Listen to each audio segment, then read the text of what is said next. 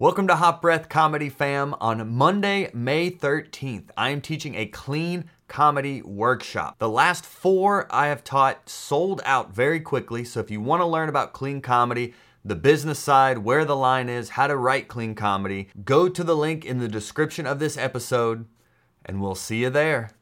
What's goody, Hot Breathiverse? Welcome back to Hot Breath, the show where you learn comedy from the pros.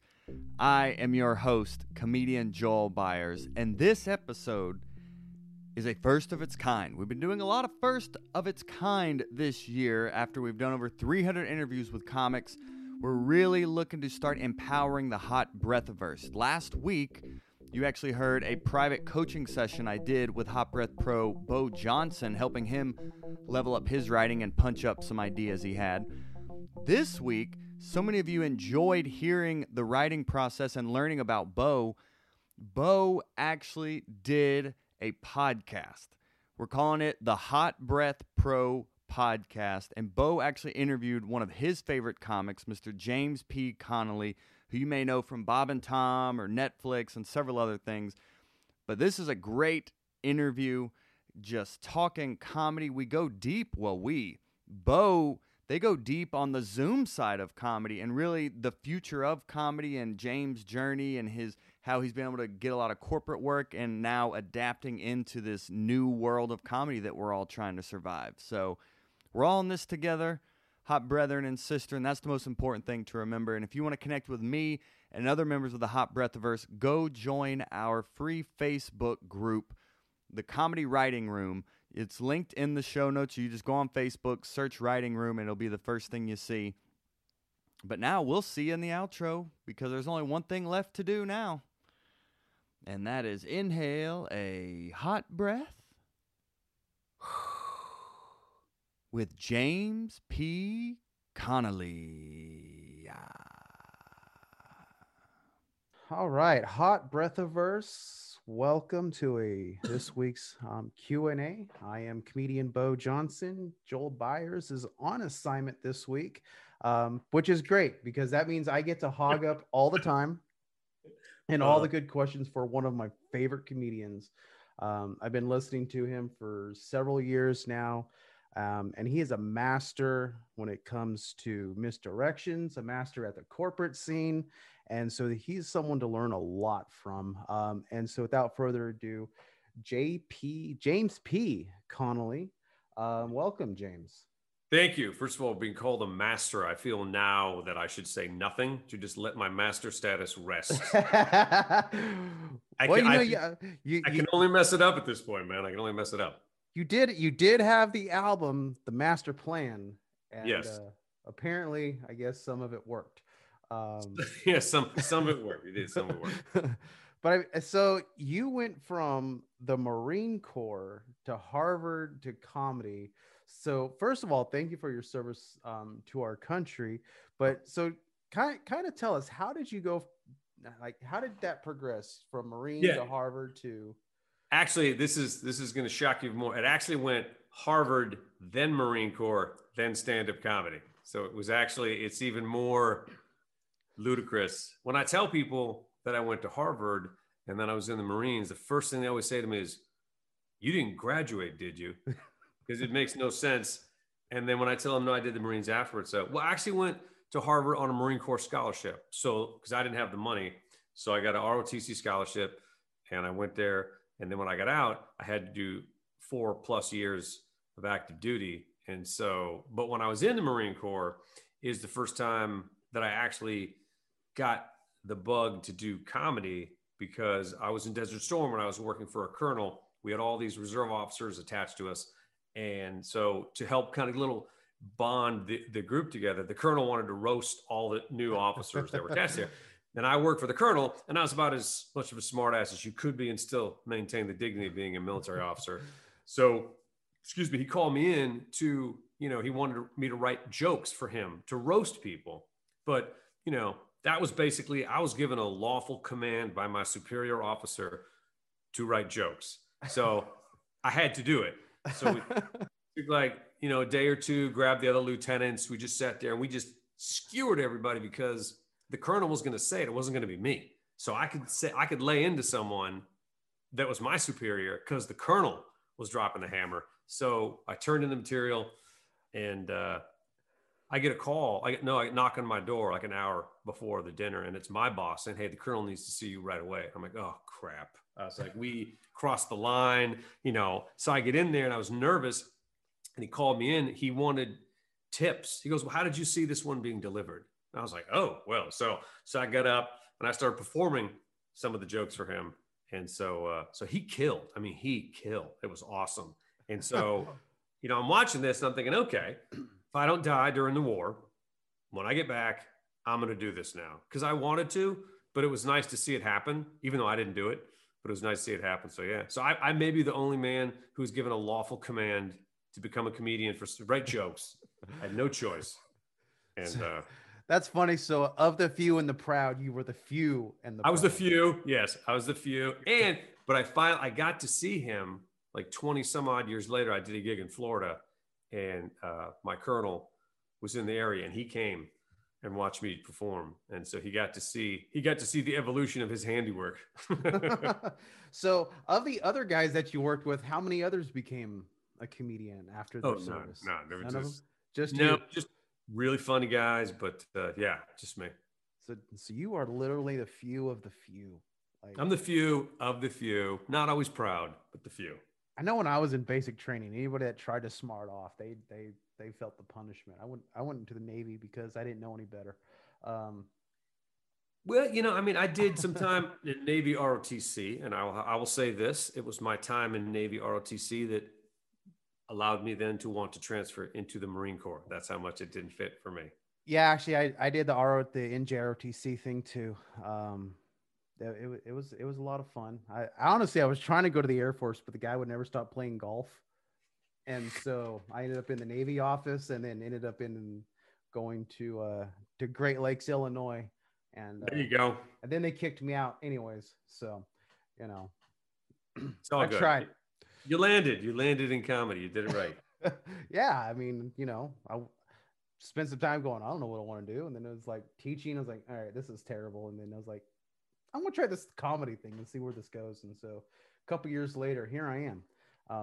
But yeah, so how did you end up going to the corporate comedy route? Because, you know, a lot of people just think it's just comedy clubs, try to get an album, and that's it. Most people don't know where their possibilities can lie. You know what? And this was like, people ask me, and I've, you know, taught a couple classes on this every now and then, because for me, it was just happenstance. When I got out of the Marine Corps, I started doing stand-up in LA. And then I had lunch with a buddy of mine from college. We were just catching up with each other. And he asked me what I was doing. And I said, well, I'm trying to do stand-up comedy. And he was an account executive at this big corporate communications company. I never heard of it. And he said, you know, we use talent sometimes for these type of gigs. And he explained to me, you know, the trade shows and all that stuff. And he said, you know, we're always on the lookout for talent. So he submitted me to his office as a talent he had scouted. And then that office called me in for an audition to host some trade show booth, you know, where every 15 minutes you got to get up there and do the spiel. And so I went in and I auditioned, and they didn't know that we knew each other. And I went in and then I got the gig. And so then after that, I was being used by them for those small type of gigs, and then, you know, doing stand up at a place, and then maybe hosting something. So while that happened, I was starting to just learn about all the different avenues that comedians are used in corporate entertainment. And even before I became a comedian, I don't want to brag, but I spent 1.5 years as a mobile disc jockey karaoke host. And and that was before my tour as a Universal Studios tour guide, but I digress. So when I did that, I started to get some experience doing corporate gigs, because the guy that was running the mobile DJ company tried to expand his company into corporate entertainment. So he started using me. So all this happened at the same time that I was learning how to become a stand-up comedian. So for me, it was like two parallel careers that were just building, helping each other. And then at one point, I just merged the two of them. And that's how I started doing all this type of stuff. So it really wasn't any master plan, you know, no pun intended. It wasn't any copyright. It wasn't any, you know, anything other than it happened at the same time. And then I realized, you know what, my stand-up career and this corporate hosting stuff, they're separate, and they should be it should be the same career, just flipping back and forth. So that's kind of how I got in. And that's kind of interesting because we were interviewing Angela Johnson, and it's almost similar. She's like, this life chose me. Like, I didn't choose it; it chose me. And it sounds like you're saying like that corporate thing just chose you, and it. Yeah, I didn't say, you know what I should do? I should do corporate comedy to make money because that's really my joy. That's not all what I said as a comedian. It was just people were hiring me to MC and host things for these private shows, right? Awards, fundraisers, sales meetings, trade shows. And my act at the time was a character. So people who saw me do stand-up couldn't visualize that I could do anything else. And people that saw me host would look at my act and go, well, that doesn't make sense. So at some point, after some success as a stand-up, I decided, you know what, I need to stop. I want to stop doing this character and I need to be me because I want people that see me do stand-up to say he'd make a great host. And the people that see me host want to come see me do stand-up. So I just stopped being two people and started being one. But yeah, this was just it just opened its doors to me and I followed it. So I just have to ask, what was the character? Well, it was just kind of it's off my first album. That's how old I am. It was just kind of an over-the-top, arrogant, but vacuous individual, much like I am in real life. So it was just kind of, that was my comedy angle. So all the jokes were written from this perspective. And so it was hard for me to learn how to be me. That was a tough turn. So that actually gets us to our first listener question. Bob Webb wanted to know, how do you like to work out the, sorry, wrong question. Bob How do I work Kirk, out? Yeah, I like to work out. Sorry, Bob Kirk asked, how much time are you spending when it comes to the corporate? Like, do you prepare differently between on stage and the corporate?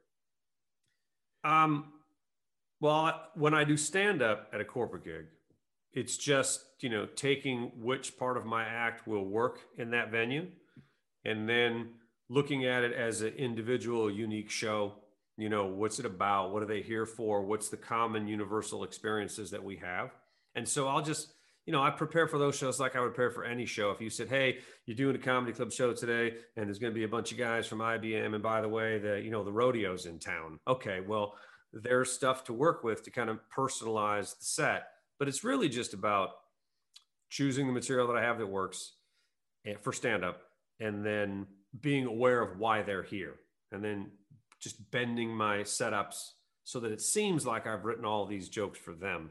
And if I'm hosting, though, I write original material daily and just try it the next day. You're basically experiencing it, hosting something during the day, rewriting things, showing up the next day and doing original material. So that's fun. It's stressful, but it's fun because you just do jokes you'll never do again. You get one shot. And if it works, you feel like a champ. If it doesn't, you're like, I wrote it in my hotel this morning. We'll do something else. So what's it been like during this pandemic to do corporate events? Are you still working corporates? Is it just all straight Zoom? It's all Zoom, but the corporates have also appeared in Zoom. They realize that they have to get together anyway. So they might as well have. I've hosted an award show and the people were all over the country in Zoom, right? I'm standing in a t-shirt and shorts in my living room. The guys who are directing this are in a basement in New Jersey. And they gave me a script and I just set this thing up in Zoom and I set my iPad above my laptop. So I would do my thing, announce this award winner. They would cut the camera to the person that got the award. I would just go forward my finger and scroll my iPad, change the script. And then they would cut back to me. And it was so easy to do. And I got paid. And I was like, okay. I mean, I just was talking to you earlier. I just got an email from someone. They want me to host something. And you're like, I'm doing this in my bedroom, you realize, with a green screen in my bedroom, hosting these events. And it cracks me up. So, and they're emailing you from their bedroom. Exactly. Hopefully wearing some clothes and, probably not in front of the green screen. So I would, still mostly I just do straight stand-up on the Zoom shows, but that's just writing new material and generating new material. But I'm still getting emails for private events and people do holiday parties or people do, their company has to meet and they decide, well, just throw a comedian on the last 10, 15 minutes to make it different. So those are the things that are still coming to me. Yeah. And that actually goes back to the first question I almost messed up from Bob Webb for Ben Webb. How do you like to work out your jokes? Do you write everything longhand? Is it just on stage and a feel for it? Is it a combination? How do you work things out? Well, I'll answer this in the pre-pandemic period, and then I will answer this in the pandemic period. During the pandemic period, I will write things out and literally just write it verbatim and just post it up like a cue card. And because I have teleprompter skills, I can glance, look, come back, and pull it down.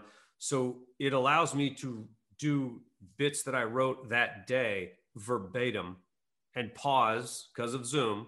So it really makes generating new material way easier. The read is different, because it's Zoom. But so I do find myself writing it out and posting it in front of me so I can try it. But for pre-pandemic periods, if I have an idea, I'll just usually break it down into 2 or 3 beats or concepts that I think are solid, and then just take it on stage and just work around those beats and then just see what happens. If I have confidence in these 3, 4 ideas, then I'll just go out and do it and then record every set and then listen how I do it. If I have 2 shows that night, I'll listen to the first one in between shows, listen to how it went, write down my notes, maybe bounce it off a comic, rewrite it with them, and then go back on and do it show 2. And then after show 2, I'll listen to both sets as I'm driving home.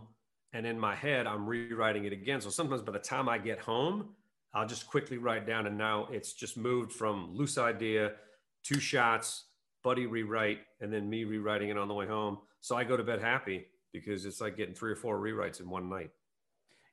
You write daily? I do now, mostly so I don't lose my mind during the quarantine. It's really helped me write every morning. Just even if it's just, most of my ideas, I talk into my phone. I just talk it whenever it hits me. I'll stop conversations with my son and go, talking on the idea, and then go back and talk to him. So he knows the idea go, huh? No, I don't care. Parenting is second to a good idea. If my son's bleeding, just pressure on the wound, son. Let me get this idea on my phone. And then we move forward. So what I found is I just generate then constantly without any sense of pressure, without any sense of bizarre discipline, like I have to sit down and write for an hour. I just generate ideas whenever they strike. Then I'll sit down in the morning and listen to some of them and just go through them and one that strikes my fancy or something is interesting to me. So there's always ideas to choose from. And then when something works, that's the one I jump on and just ride that horse as hard as I can until I get it to where I think, okay, this is good. And now I'll just do it a million times until it gets better. About how much time do you think you're spending each day writing?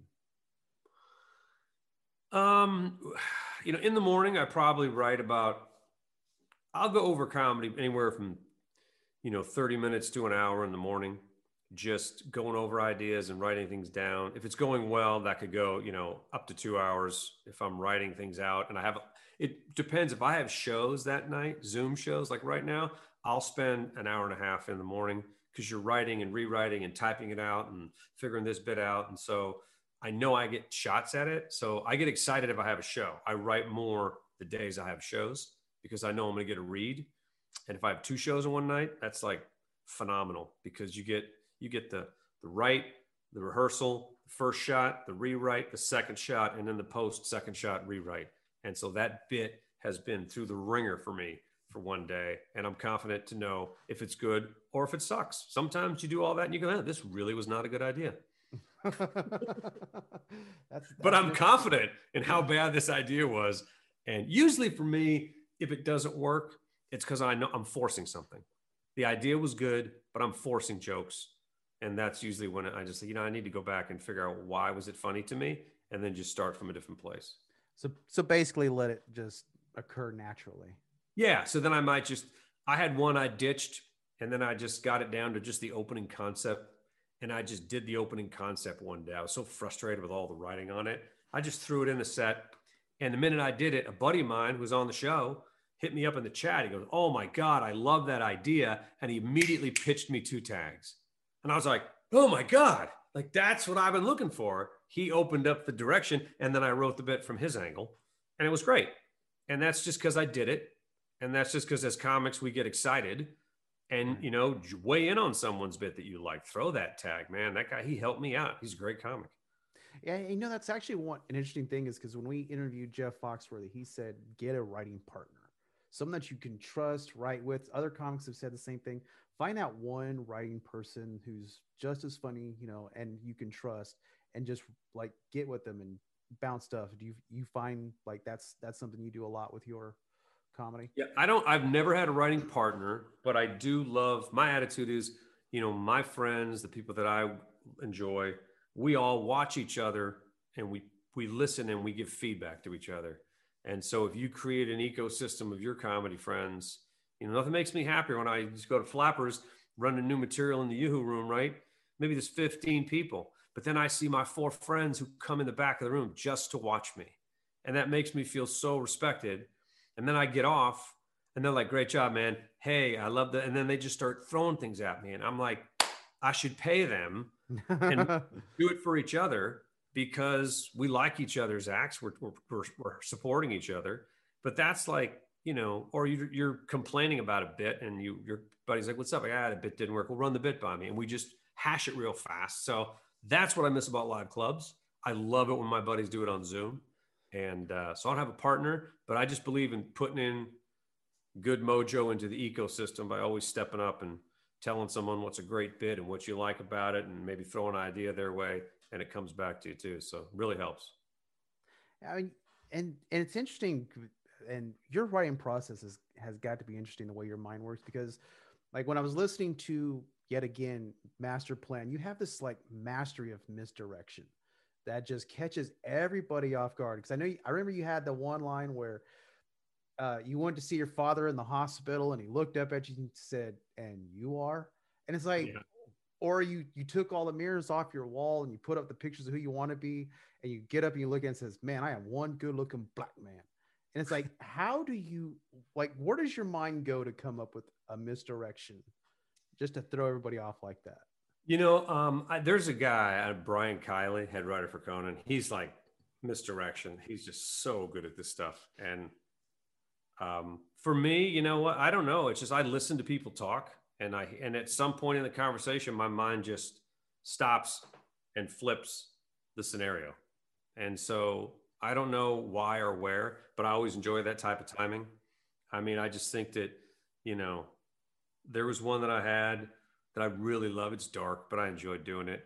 And I talk about how, when I was married, my wife, she was in pain and she had a kidney stone and we didn't know what it was, right? So we rush her to the hospital and she thinks she's going to die. And she's like, "Oh my God, if I die, I want you to remarry. I want you to be happy. I want you to find somebody special," which is so sweet. And obviously she didn't die, but now I got this list of names at home. And you're like, I mean, I'm not going to keep the list, but you hate to throw away good data is my point. Right? So it just cracked me up because we were talking about this to someone and I'm telling the story. And then as I'm telling the story, my brain just went, I should probably get rid of that list of names. That's really bad. So I love finding a point in a story. I did one just because I was angry. I was at a club and I was just raging about something my mother said to me. And I was just getting so angry. And in my anger, I just wrote a switch joke.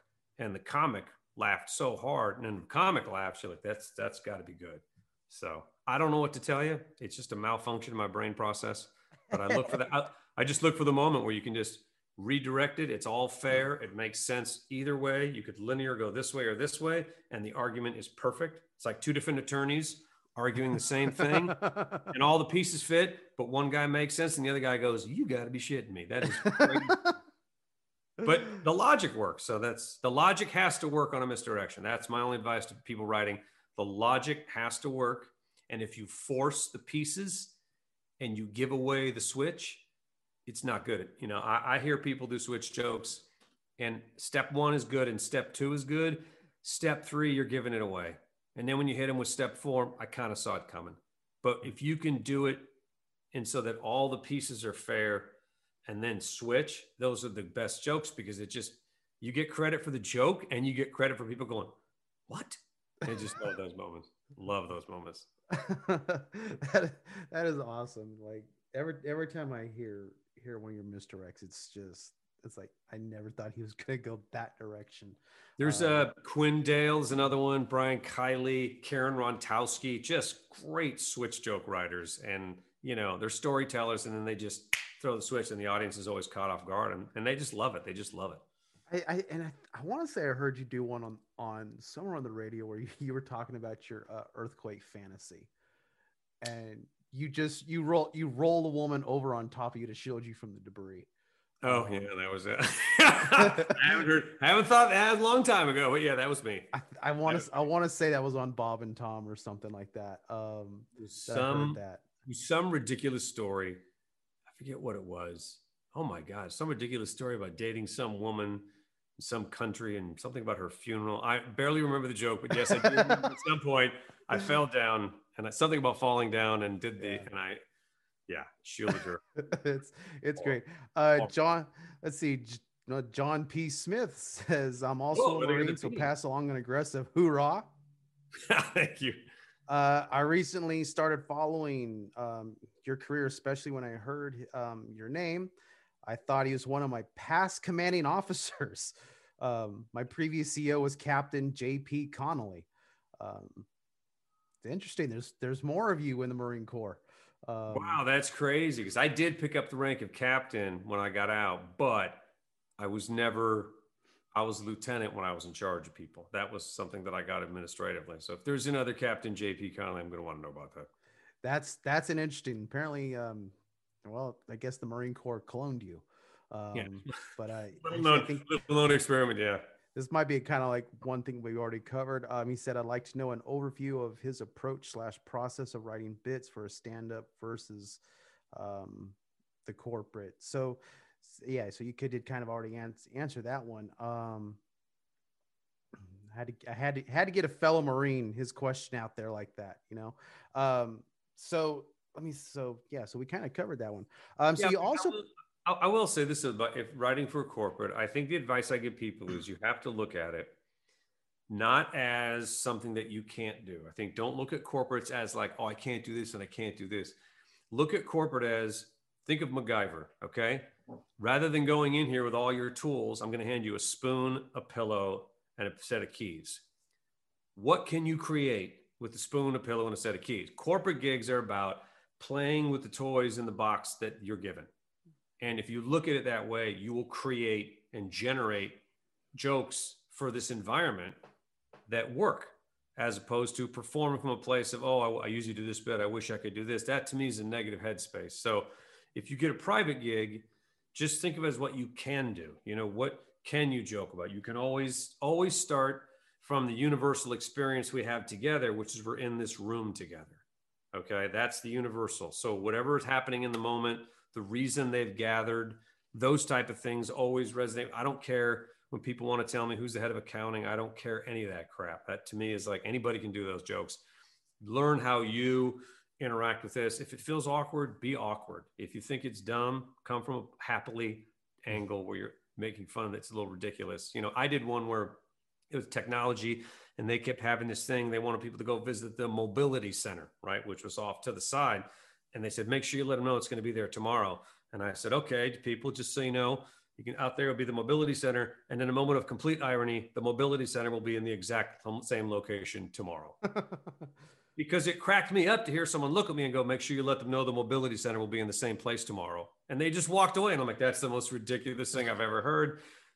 So you take that on stage. So you make something as simple as a housekeeping announcement funny. And it was the joke killed because it was like, yeah, that sounds stupid. But to them, it sounded normal. A mobility center. What is a mobility center? I know. I don't question them. I was hey, long as the check is good. One question came in. How is it to perform for the military? You know, first time I did a show, I've been to Iraq like 4 or 5 times, and Afghanistan a couple times. First time I did a show for the military, very awkward for me because last time I was in that environment, I was a Marine, and it was very uncomfortable. Like I didn't know who to be. I didn't know, should I act manly? Should I be a comedian? And so it took me a few shows to realize that I was there. No one was going to ask me to do anything manly. No one remotely gave a shit. So I really had to understand that, yeah, I came here to be a clown. That's my job. And so then it was really fun to do shows. And I really enjoyed it because afterwards I loved talking to the men and women because I had been in their shoes. I understood what they were doing. I understood the separation, the distance, all that stuff. So that was the part that was really fun because you knew you're, bringing a bright spot in their day, particularly when they're in the middle of nowhere. And just chatting them up after the show, that 5-10 minutes was my favorite part. So people that are wanting to get into performing for military, you have any advice for where to go, how to come about to do that? Yeah, I mean, first of all, my advice to every comedian is build your act first. Don't worry about anything else. Be funny. Make sure you have a good 20, 30 minutes to offer before you start going out these things. That's what's going to be asked of you. And when you have that, there are places you can go. You can do what most comedians do is look around for other comedians that are doing military shows and talk to them, reach out to them and ask who books that. There's not a lot of tours that I know of now, but once you get good and you've got good promotional skills or promotional tapes and stuff, you can contact the Armed Forces Entertainment because everything goes through them. They have a website.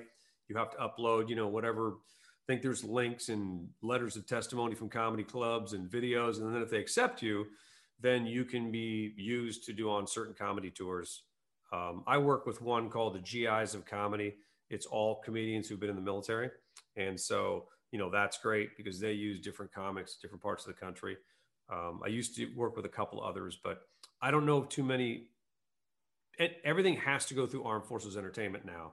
So my advice, or, I don't know if you did this out there in the East Coast, but the Armed Services Arts Partnership, if you're a veteran and a comedian, connect to them because they take veterans and use comedy to heal some of the issues that veterans deal with. And so they also have a lot of shows out there. But Armed Forces Entertainment is now the big one. Everything goes through them. So see what the requirements are on their website and get your stuff together and submit. Yeah. And I guess we can do the same question for corporate. If people are wanting to become corporate comics, obviously get your act first. But beyond that, what steps can newer comics take that are looking for the corporate side? Well, I would say buy my book, How to Be a Corporate Comedian, costs $200. And now I would, first of all, get your work on your act. And if you want to do that type of stuff, focus on making your act. I hate to say clean, but you need to know where you're going in your career too. There is more money if you can communicate what you'd like to communicate without being as hard hitting as the clubs will allow you. If it's not who you are, don't force the peg in the hole. There's other ways to do a comedy career. But if you lean that way, get that act together. You're going to have to be able to bring at least 15 really good minutes to the table to host. A lot of times you do maybe 10 minutes up front. You can sprinkle stuff throughout. To do corporate comedy, you're going to need at least 30 to be able to bring to the table to promote yourself. Other than getting the act that works, the number one thing is going to be a tape of you doing that's high quality and good audio, because corporate entities, they shoot everything in 4K. They spend millions of dollars to do all this stuff. So they're going to need to see you in the light that they want to see you. So a grainy comedy club video is not going to work. Audio echo, not going to work. You're going to need to get a really good tape of yourself, high quality, which is not hard to do anymore, to be able to promote yourself there. Now I've sent some clips of me on Zoom because now they're looking for virtual hosts. So I say, here's my reel, but here's me on Zoom, because this is the guy you're going to get, the guy talking to the computer. So the big two is build the act, make sure you're conscious that you want to do these so that you're working clean. And then the tape, those two things, recommendations help, comedy clubs that can verify you, but the tape is money. A good high quality tape, they're going to want to use that person. Yeah, that's big advice for everybody. I've only been doing this 3 years and I'm still trying to figure it out myself. And it never ends, man. It never ends. Yeah, one of the things I do enjoy is going to the more experienced comics and asking, how did you get here? Just to kind of pick some fruit from the trees, I guess. It's smart to do, because you'll find that most comedians who've been doing it a long time, we would love to share what we know, because at this point, I'm very grateful that it's all worked out. And I'm very happy when I see a young comic do something on stage. I will go out of my way to grab them and go, that's funny. You're really talented. You need to keep doing this. Because when people said that to me, sometimes I had the shittiest sets and I was devastated it didn't work. And some really good comics said, no, they were wrong. You're good. Keep it up. And I drove home elated because that mattered to me more than anything else. So, definitely, if ask questions. I mean, what comedian doesn't want to talk to make it sound like, well, here's what I do. I wear blue shirts. So, I mean, I'm always flattered to do this, but it's just, just beware of the comedian that tells you there's only one way. It's just so not true. There's so many ways to do it, so many different angles. Talk to someone that you resonate with, that you connect with, and remember, they're just giving you their path, and you're going to build your own. And see, and it's interesting that you had said that. You said it just a little while ago. Is that when you do terribly? Because I know a lot of comedians, even myself. You have those good sets. You're like, yes, I'm doing the right thing, and you have those bad sets. You're like, what the hell am I doing? Am I supposed to be here? For those that get in that self-doubt mode after a bombing, that are they're in their first couple of years, what advice do you give them? Well, I don't do what I did. Avoid heavy drinking. It's number one advice. You know what? It's part of the process. My former manager gave me good advice. You're never as good as you think you are, and you're not as bad as you think you are. You have a window of performance, and the goal is over time, that window just moves up. So your bad shows aren't as bad anymore, right? So you just understand we all have bad shows. We're all going to just miss the mark, not quite communicate, pick the wrong. It happens all the time. And so it never goes away. So don't get lulled into the idea that it goes away. It's your friend. Embrace the suck. It's going to be part of your life. It just gets better to deal with over time. Like, I went from being devastated, having bad sets, to it actually cracking me up that I could be successful and then walk into a room and eat it and go, nothing makes me laugh more than I'm doing great. And then I switch gears to a bit and the whole room unanimously decides it's not funny. And that used to bother me. Now I'm like, the power to turn the room both ways is devastatingly funny to me. So it just doesn't change. So it gets better. It feels better, but it's just part of it. I mean, you're going to suck. And it's just, and you're going to walk into shows and go, what am I doing here? I promised myself I would never do this type of show again. And you do. And you do. A lot of people in this group, the Hot Breath group, that listen to these podcasts and watch them, and we also have a writing group every morning at 10 a.m. We have a lot of comedians who are just now starting out a couple months ago, trying to give this a hand. Yeah. What advice can you give to those ones that literally just started doing comedy? Understand that what you're attempting to do in the middle of a pandemic, the degree of difficulty on your dive is beyond anything I've experienced. So cut yourself some slack, and knowing that starting now is brutal because you're not even getting a chance to develop this art the way you're going to end up doing it. So just stay in the game, learn what you can, master this medium as best you can, and then be prepared to adjust. Like, I did one live show and I developed a Zoom rhythm we talked about earlier, the pausing and the way it works. And then I took those and I did a couple live shows, live in front of cars and people on a patio. And I could hear the difference in some jokes that sounded great on Zoom, but weren't landing live. So my advice to young comics starting is there's going to be a difference. Okay. And you're going to have to make the adjustment. I thought certain jokes were working really well because on Zoom, if there's an audience of 25 people and 2 people laugh loud, guess what you hear? 2 hysterically loud laughing people, and it sounds like the joke works. Now, go live in a room full of 20. If 2 people laugh, you're like, woo, something went wrong. So it made me rewrite a couple jokes because there were parts of the joke that I thought were good that weren't holding up. So that's a big thing. If you're going in now as a Zoom comic and you're learning this, just know there's an adjustment period. It's totally normal. And don't be devastated by the joke that you thought was killing it. Because on Zoom, one loud person fills your ear like an auditorium. And then when you go live, one person, it's just that one guy that goes, I still think it's funny. Well, James, do you have anything you want to promote? Social media, any upcoming events? No, as we joked about before this, most of my upcoming events are all very tentatively booked, so I wouldn't go out of your way and buy tickets too early with the pandemic. But you can, I'm on Instagram at James P. Conley, Facebook at James P. Conley official, probably because of that Captain Conley. And then you can go to jamespconley.tv. But I'm very Googleable and findable. And so most of my shows now are on Zoom, 99% of them. So wherever you are, wherever couch you sit on, whatever part of America, Canada, or beyond, I'm findable. So now's your time to jump in. You can see backdrops like this change dramatically during the thing.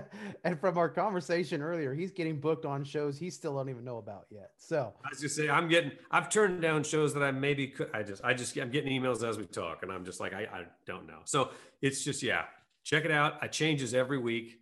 I'm on shows. Yeah, I'm on shows with him that I didn't know, Bo. I had no idea we were on the same show together. Yeah, we're supposed to be. We're doing a show together for Flappers Comedy this Saturday, and I kind of like dropped the news on James, like, "Hey, I just saw this email. We're gonna be together." No idea. Had no idea. Which means he'll steal the show no matter what, and hopefully I go on before him because that's a hard act to follow. Yeah, it's all good in the Zoom room. All right. Well, any last words that you want to give to new comedians? No, it's just great. Thank you for the time. It's always great to talk to comics, and I'm reachable via the website and social media. If you have any questions, man, shoot them to me. If I have the time, I'll answer. Happy to share what I know and stave off some mistakes that I made. And you can go out and make your own mistakes. That's what comedy's all about. Well, thank you so much, James, for your time. My pleasure, man. I'll see you 5 o'clock on Saturday. Thank you. All right. So that was James P. Connolly. If you've never heard him, you can find his albums on Spotify, on iTunes. The last big one he had was The Master Plan. And I mean, just go back and go through this a few times. I mean, there's a lot to learn from him. And if you do have questions, don't be afraid to reach out. He's very approachable. He loves answering questions. That's how I got him booked on this show.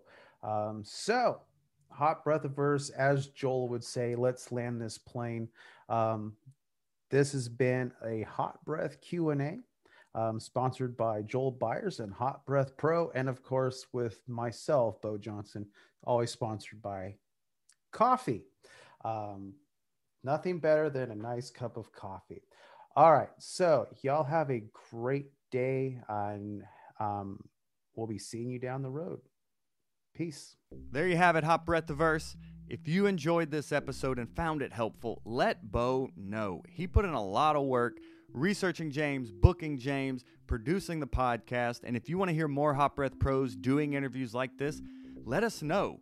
We're all in this together, and we want to make Hot Breath just the dopest for comics by comics platform.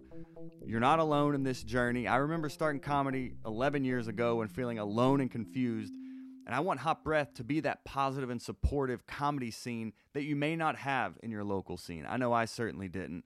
So if you want to connect with me directly, I'm in the free Facebook group every day doing a daily writing club. We get a new word and write a new joke. It's called the Write 10 Club. I'm in there. A lot of almost 3,000 other comics around the world are all in there. So click in the show notes, join the Facebook group, and fill out those 3 questions, because if you don't, we're not going to let you in, because if you can't fill out 3 questions, how can we expect you to fill out a setup punchline? And if you don't know how, fill out those 3 questions, and you will learn inside that Facebook group, I guarantee it, how to write jokes. We're all in this together. I remember I just did a podcast with Hot Brethren, Jutin Khanna, his podcast called Just Kidding, and he was talking about how Hot Breath lets him know he's not alone in this comedy journey. This podcast makes him feel like he is going through this comedy grind with other people, and that's the whole goal at the end of the day. So connect with us over in that free Facebook group, and we'll be back here with another podcast next Monday, Hot Brethren and Sistren. So until then, those of you that know, I thank my wife at the end of all these. Thank you for making this theme song. And until next Monday, right here on Hot Breath.